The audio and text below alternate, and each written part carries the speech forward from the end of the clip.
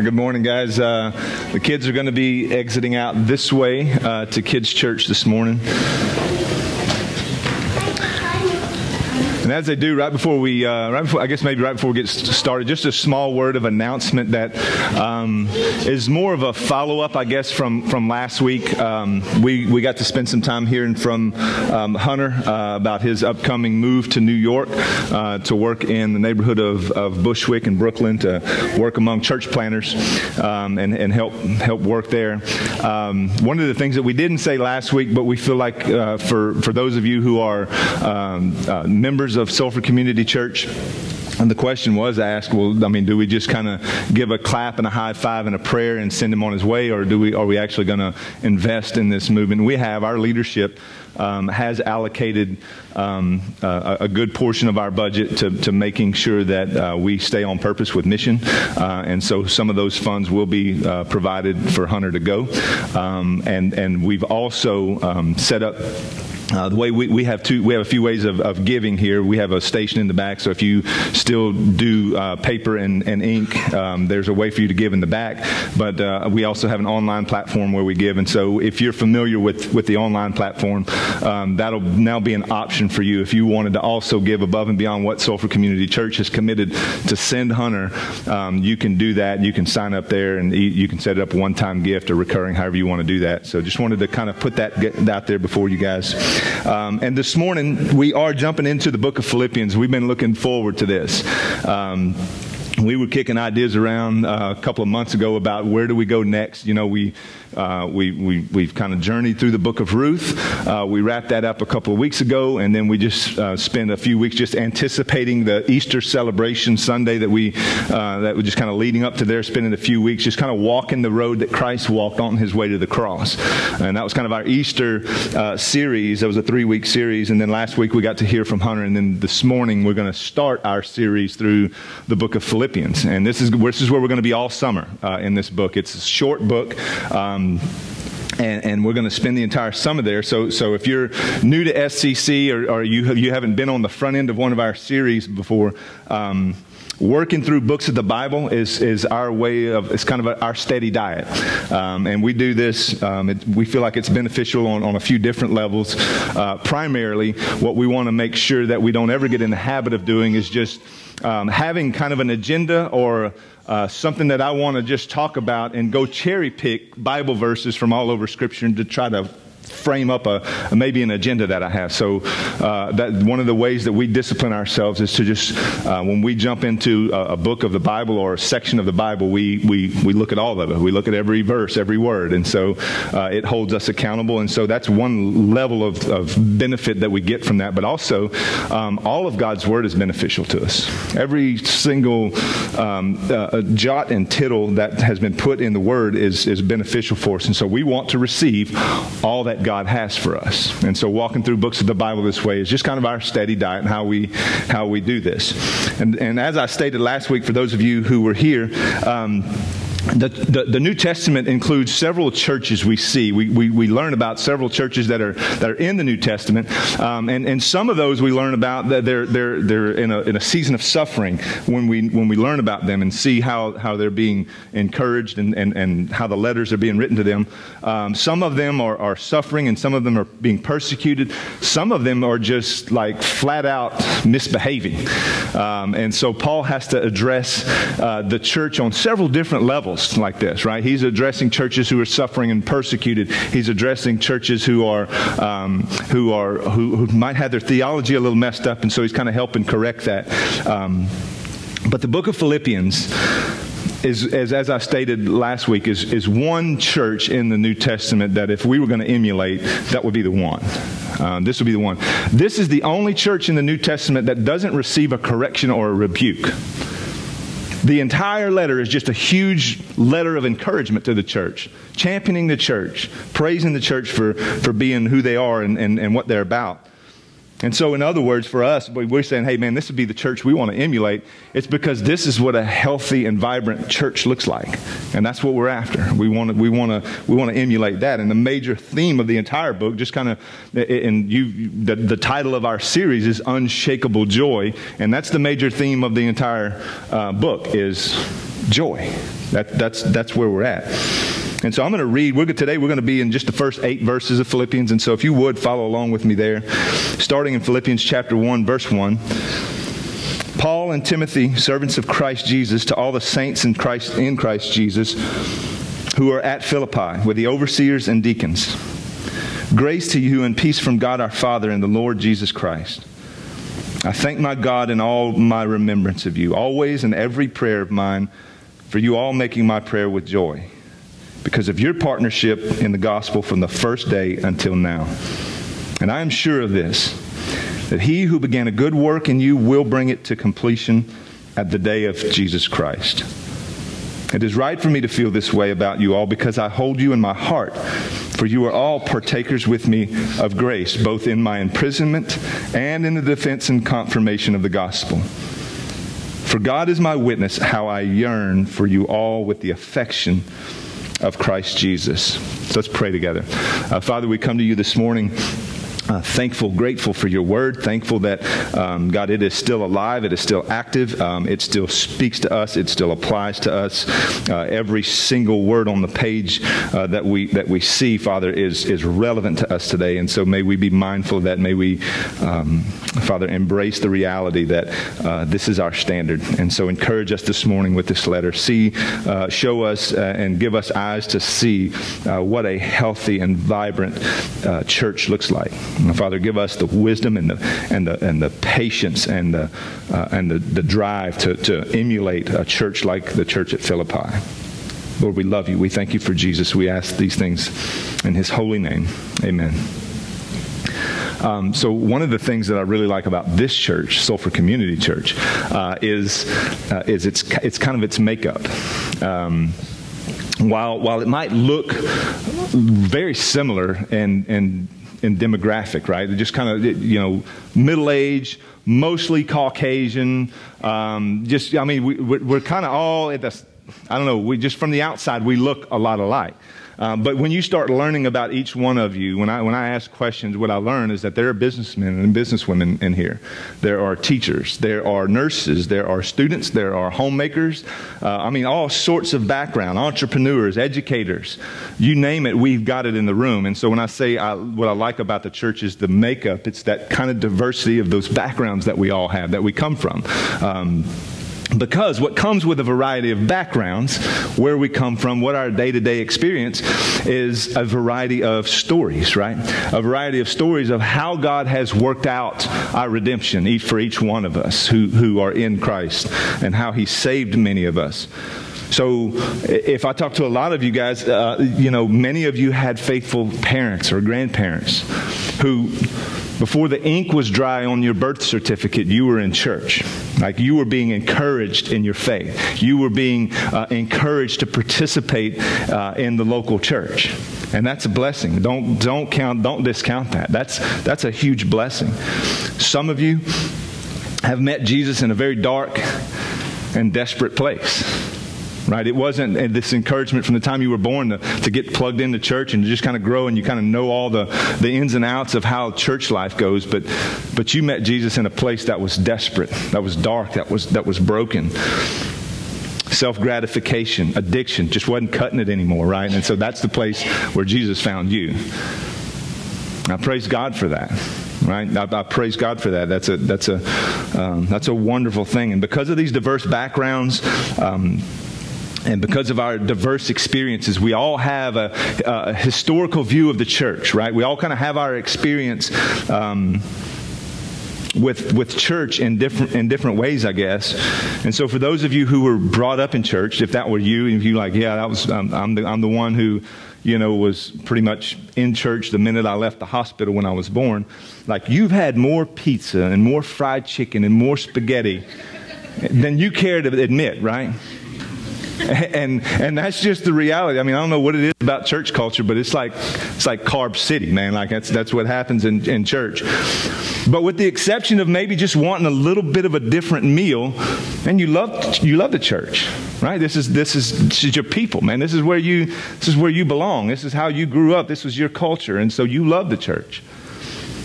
And for some of you, you grew up hating church, like you hated it. You hated it because it was full of judgmental people. It was full of hypocrites. It was people who made assumptions about you. It was people who were narrow-minded. And you hated that about the church. Some of you, I put myself in this group, just didn't really give much of a thought about it.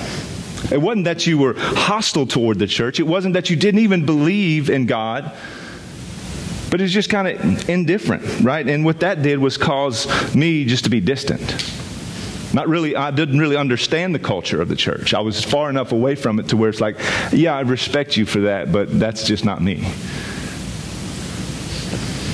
And I'm sure there's more variety than this, right? I'm just trying to pick some high level. What I know in the room is probably most of our experiences.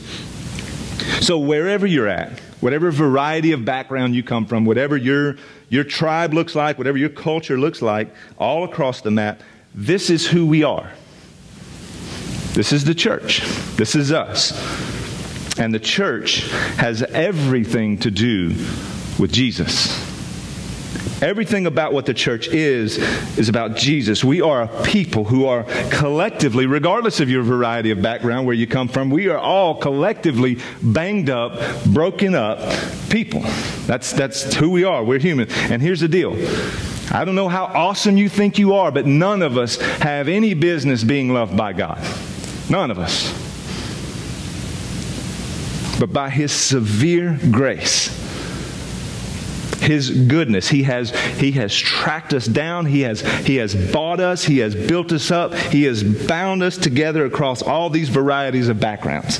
He's brought us all together. And now He calls us a family. You want to talk about dysfunctional? Like all the places we come from, and God just collectively in His grace calls us together, redeems us, and puts us in one group and says, that's my people. That's my family.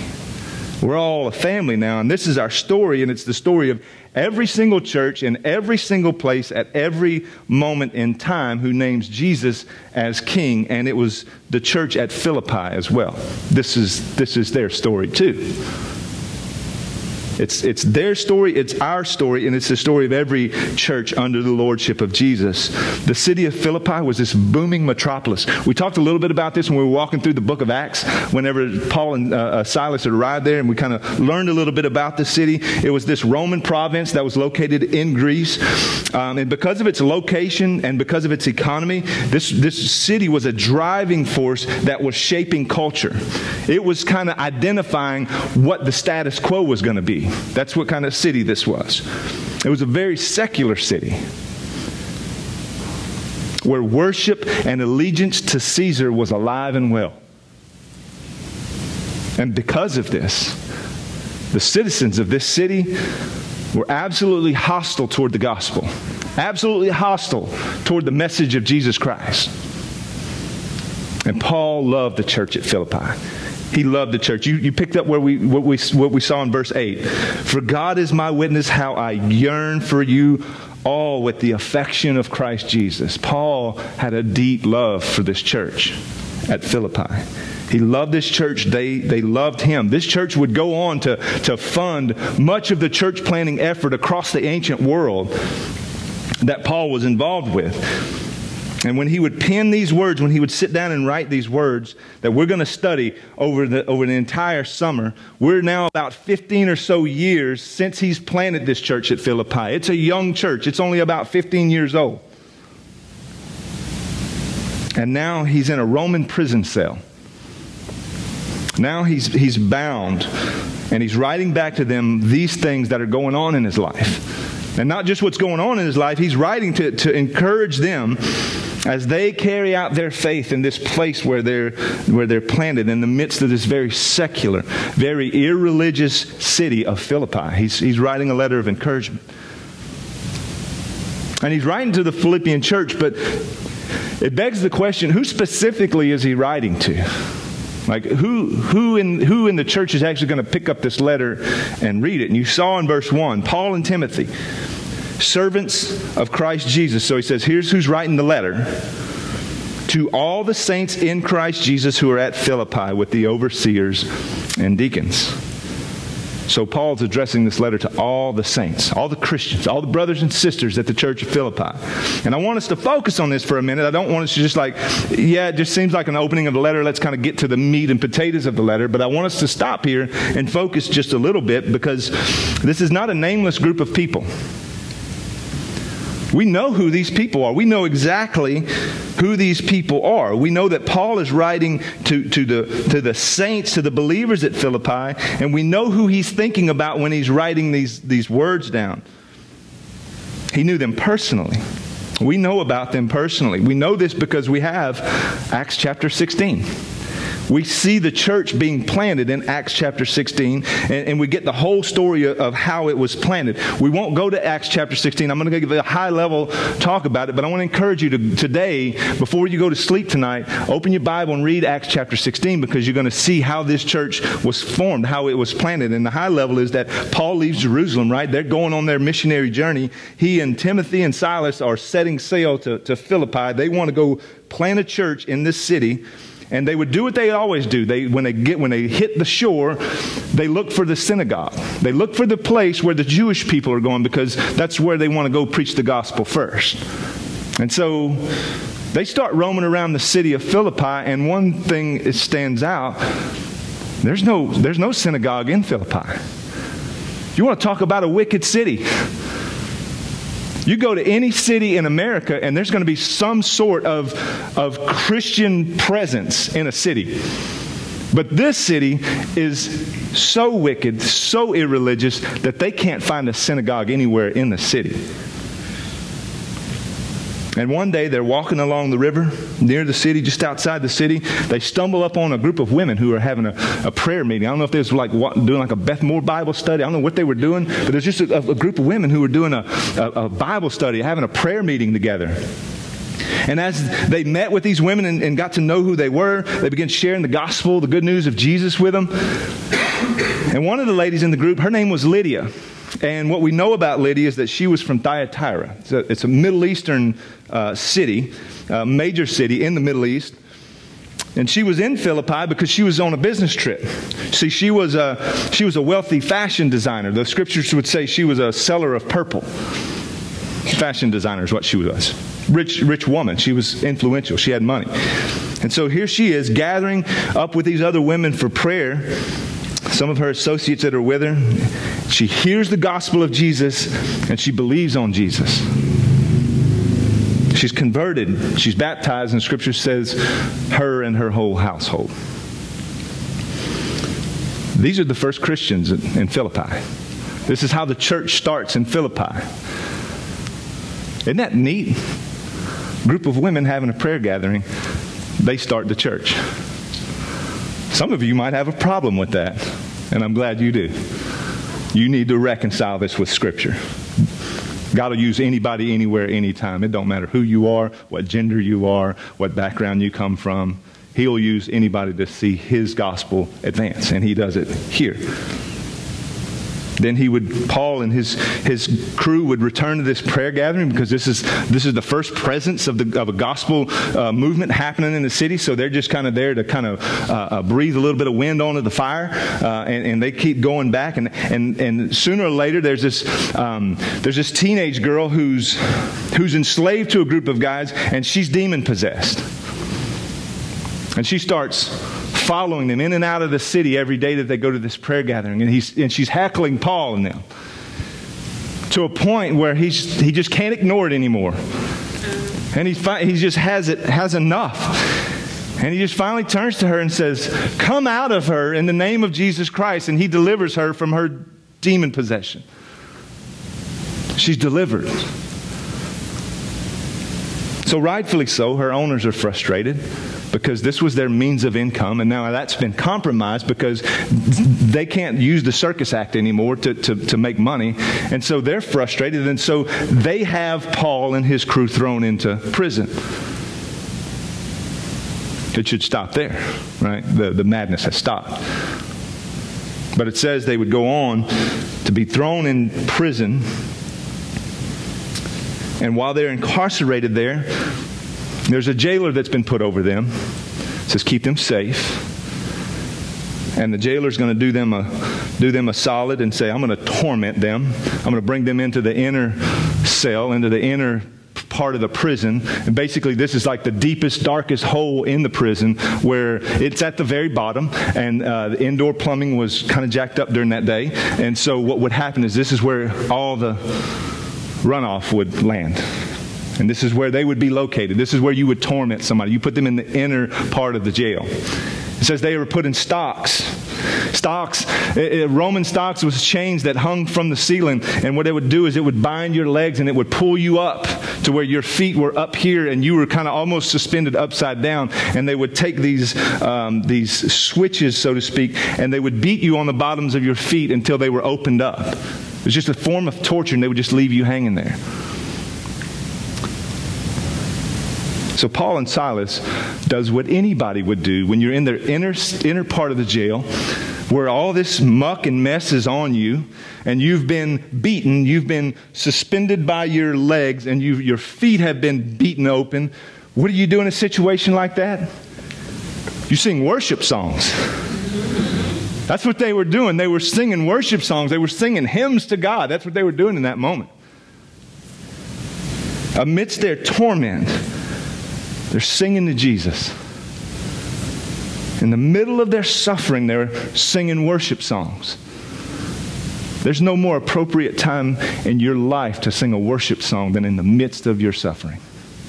It's easy to come here this morning and sing songs and smile and clap and yay, but it's on those dark days. Can you sing them then? Can you recall the promises then? And they could. And then an earthquake hits, rattles the jail, flings the doors open. Prisoners who've been locked up are now running free. They're being liberated. The jailer is now horrified because, he's thinking, the thought of these prisoners escaping under his watch was just too much for him to handle. He's going to take his life. And instead of taking advantage of the open doors to freedom, Paul and Silas decide to go check on the jailer, go minister to the jailer. The guy who just put them in the inner cell, strapped their ankles up to the ceiling and beat them and tortured them. They want to go minister to that guy. And what happens through that conversation is they convince him not to take his own life. And even more than that, through the witness of their songs that they were singing, their prayers in the midst of their torture, and then the caring of the one who was torturing them, there was only one response that the jailer could give. What must I do to be saved? How do I get that Jesus? How do I get that King? So the church at Philippi is about 6 or 8 strong.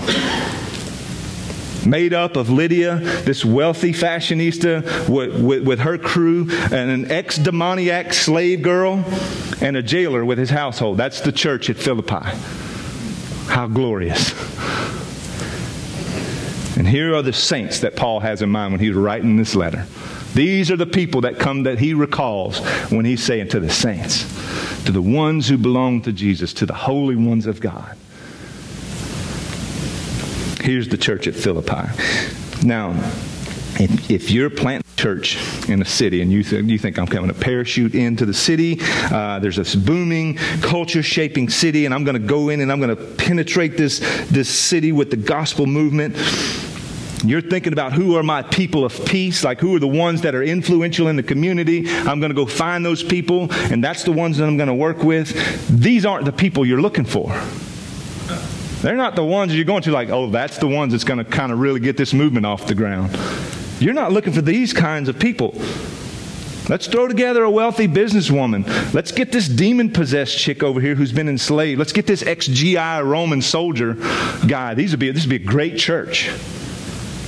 But that's what God had in mind.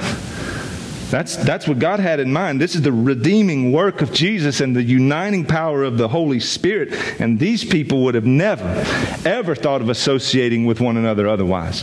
They would have never crossed paths. They had nothing in common. Nothing racially in common. Nothing economically in common or culturally in common. Nothing was in common. Yet now they're called a family. And this is their story. This is a letter to them, a letter of encouragement of how great they are as a church, how vibrant, how healthy they are as a church. And it's not just their story, it's our story too. It's our story too. Never otherwise, except under the lordship of Jesus Christ and the power of His resurrection, could we gather this same group of people in the room under one common thought and call us family. No other way would this happen if it weren't for Jesus.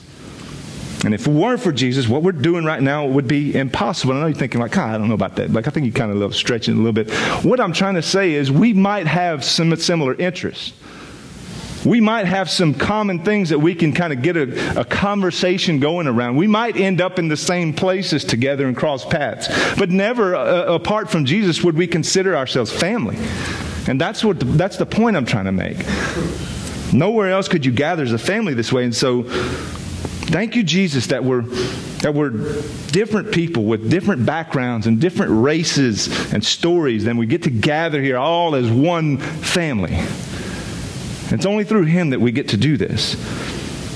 And the reality that has been being signaled to us so far through the church at Philippi is that the gospel, listen to me, the gospel has no types. Gospel, it has no type of person that it's more likely to work for than another person. It doesn't have types.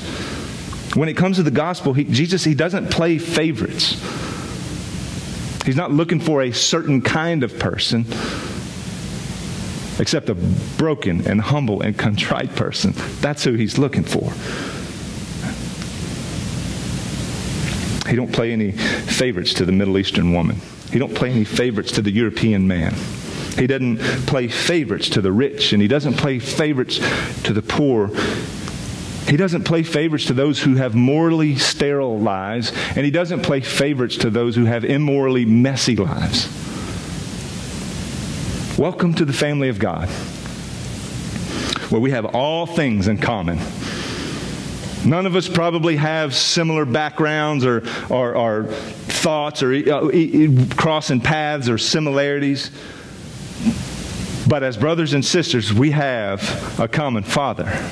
We have a common song. We have a common prayer. We have common Spirit living in us. We have a common Savior who pays for our sins. We have all things in common. And that's their story, and it's our story. And then the text would tell us that there's a common promise also that we all kind of live under and exist under. You look at verse 6 and it says, I am sure of this, that He who began a good work in you will bring it to completion at the day of Jesus Christ. You see that promise, that common promise over every one of us. And here's what He's saying. Who started this good work in you? Who started it? Jesus started the good work in you. Nobody in this room started the good work in you. No one in your community group or in your family started the good work in you. You didn't start it. You didn't earn God's love through good deeds and good behavior. You didn't muster up your own saving faith, is what He's trying to tell us here. It didn't start with you. It started with Jesus. He began the good work in you. You and I are saved 100%, top to bottom, only by the work of Jesus alone. He began the good work. And this is what I've been trying to say all morning. He began the good work, and now look at the back end of this promise, that He will bring it to completion at the day of Christ Jesus. Everybody look up here for 1 second. If you are in Jesus, you are kept in Jesus.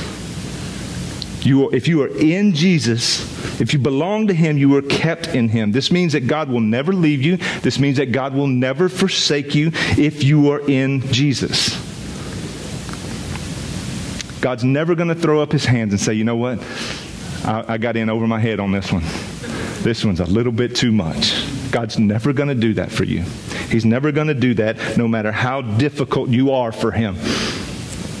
You didn't earn your way into His grace, and you cannot sin your way out of His grace.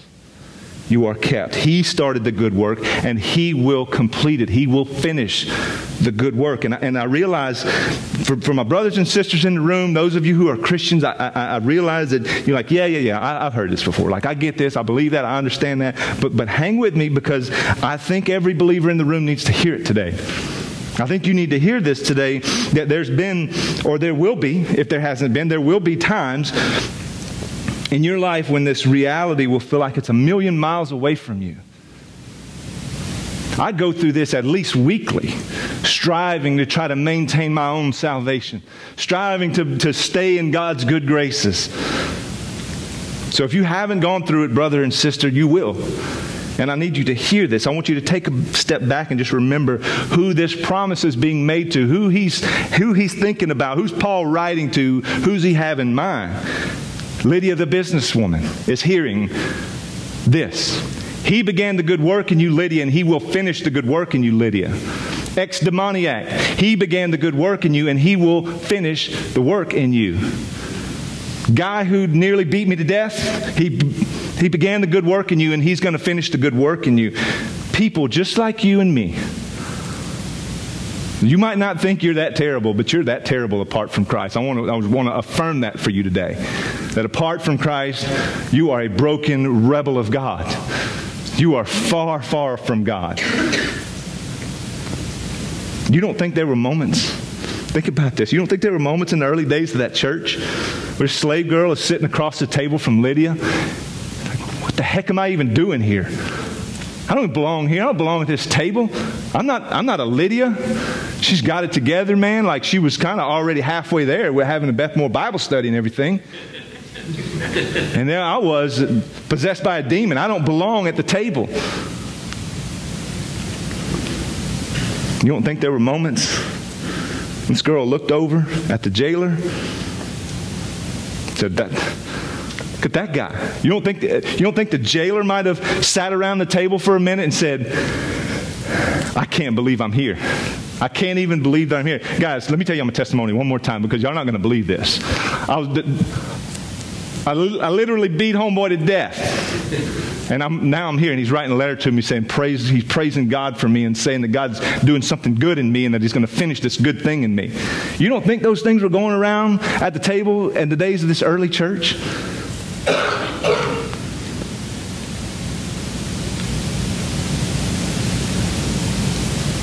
You don't think Lydia... Listen, brothers and sisters, those whose ink wasn't dry on your birth certificate, you don't think for a second that Lydia didn't sit across from the table and says, man, I don't have a testimony like that. I must not be as close to God as they are, because I just needed to profess Jesus. Like, I had everything else kind of in order. These are the kinds of people in this church. These are the kinds of people who are sitting in these seats.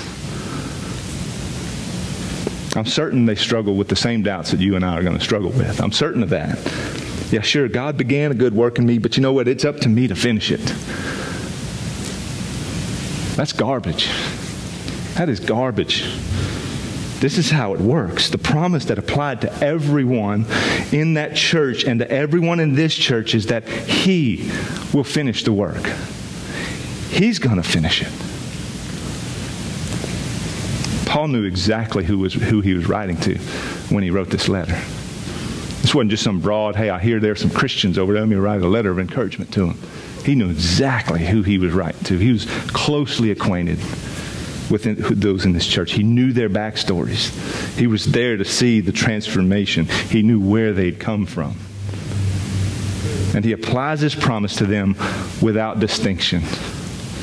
You who seemed like you had it all together, you who were possessed by a demon, you who were hostile toward the gospel, the promise applies to every one of you. And he applies this promise without distinction. Listen, this promise isn't any more true for the wealthy businesswoman as it is for the slave girl, as it is for the jailer, as it is for you. He began the good work in you, and He will complete the good work. And I say this again in this room because there are moments where maybe there's doubt, there's fear and anxiety, and there's shame and there's guilt, where you're trying to chase down God's calling on your life, but you feel like you're alone and God's not there to help, and you're just trying to I know God saved me. You need to receive the promise of Philippians 1:6. We'll get to 4:13 later. You need the promise of Philippians 1:6, that he who began the good work in you will finish it.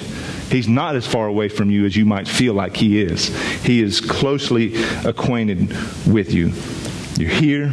You love Jesus, man. You're convicted, and you're striving, and you're pursuing, and you're persevering. Let me remind you that you didn't initiate it. He did. He began the good work. And I want to assure you that the only reason that you are here today, believing today, is that he is holding it all together for you. I assure you of that. The only way that you've made it in the door today with a half-hearted belief in Jesus is because he's held you together that far. And he will complete it. He will finish it. And Paul, he would give some horsepower to this promise. I'm going to wrap it up here when he says, I am sure of this. You see that? He could have just said, God's going to complete it. But he wants to kind of reinforce it a little bit. He says, no, I am sure of this. Let me give some horsepower to this promise that I'm talking about. And I want to remind you, as he does this, where he's at. Where Paul's at when he's writing, I assure you of this. I am certain of this. He's in a Roman prison cell, under persecution for preaching the gospel. He's locked up in jail, writing a letter, can't leave, persecuted for preaching the gospel, writing this to these saints at Philippi. Let me put some perspective on this for you. If I'm in jail in Rome or anywhere else for preaching the gospel, I'm not sure of anything. There are full of uncertainties. I can assure you of that. But Paul writes with such rock-solid confidence. Such confidence, knowing exactly who he's writing to, knowing exactly where he's at, knowing exactly the God he's writing about. Even in the midst of all of his circumstances, and even in the midst of all of their circumstances, he's confident that the resurrected King, Jesus Christ, who started this whole movement, who started the whole thing, who began the good work, will finish it. Hang in there. Hang in there. God has entered your story with his eyes wide open. He knows you. He's closely acquainted with you. And there are no regrets. You might feel like you're a million miles away from that promise, but God is right beside you. He has you, and he's going to finish the good work that he started. Let's pray together. Father, as we look at your word and consider your promise, oh God, let our response just be praise. Let our response be humility. God, cause our hearts to better receive this truth. God, because I know for a fact in this room that we're all over the map right now today in our relationship with you and our relationship with one another, that we're just kind of all over the place.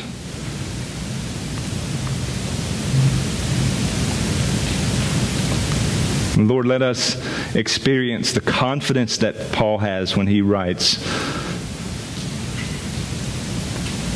that he is certain that you are working, that you are keeping us, that you are holding the thing together for us. When it feels like it's all just kind of falling down around us, God, let us see beyond the immediate circumstances that might be clouding our vision and clouding our ears and our hearts for what you would have for us. Let this promise be the horsepower that drives us to keep on keeping on.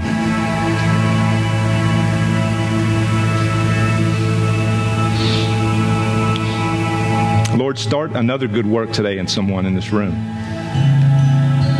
For the very first time this morning, God, would you begin a new work in someone else? Would you Would you whisper this promise to someone who doesn't believe it right now? And through the power of your Spirit, would you open their hearts to believe and to embrace the gift of life in Jesus? God, for those of us who are at a place where we've embraced this promise, but we feel like we're just carrying it on our own, and we feel like we have to carry it on our own, God, would you whisper to us the reminder that you began the work, that you're doing the work, and that you're going to complete the work. And give us the courage, give us the heart to be faithful. To be faithful with the next step that you have for us. And God, through the power of the Spirit, can we just take the step? Whatever step of obedience that might be,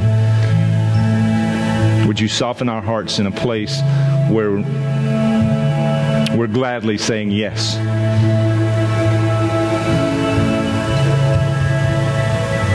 We thank you that this gospel that we gather around is about Jesus and Jesus alone. So, Father, let our next few moments here be songs about Jesus. Let our prayers be to Jesus and about Jesus. Collectively as a church, Father, would you center us around Jesus? Would you encourage us with the gospel? Would you give us words to say that are life-giving and life-breathing to people who need to hear this good news? Help us when we're having a hard time believing this good news ourselves. Remind us of your promise. We love you, Jesus. We ask these things in your holy and precious name. Amen.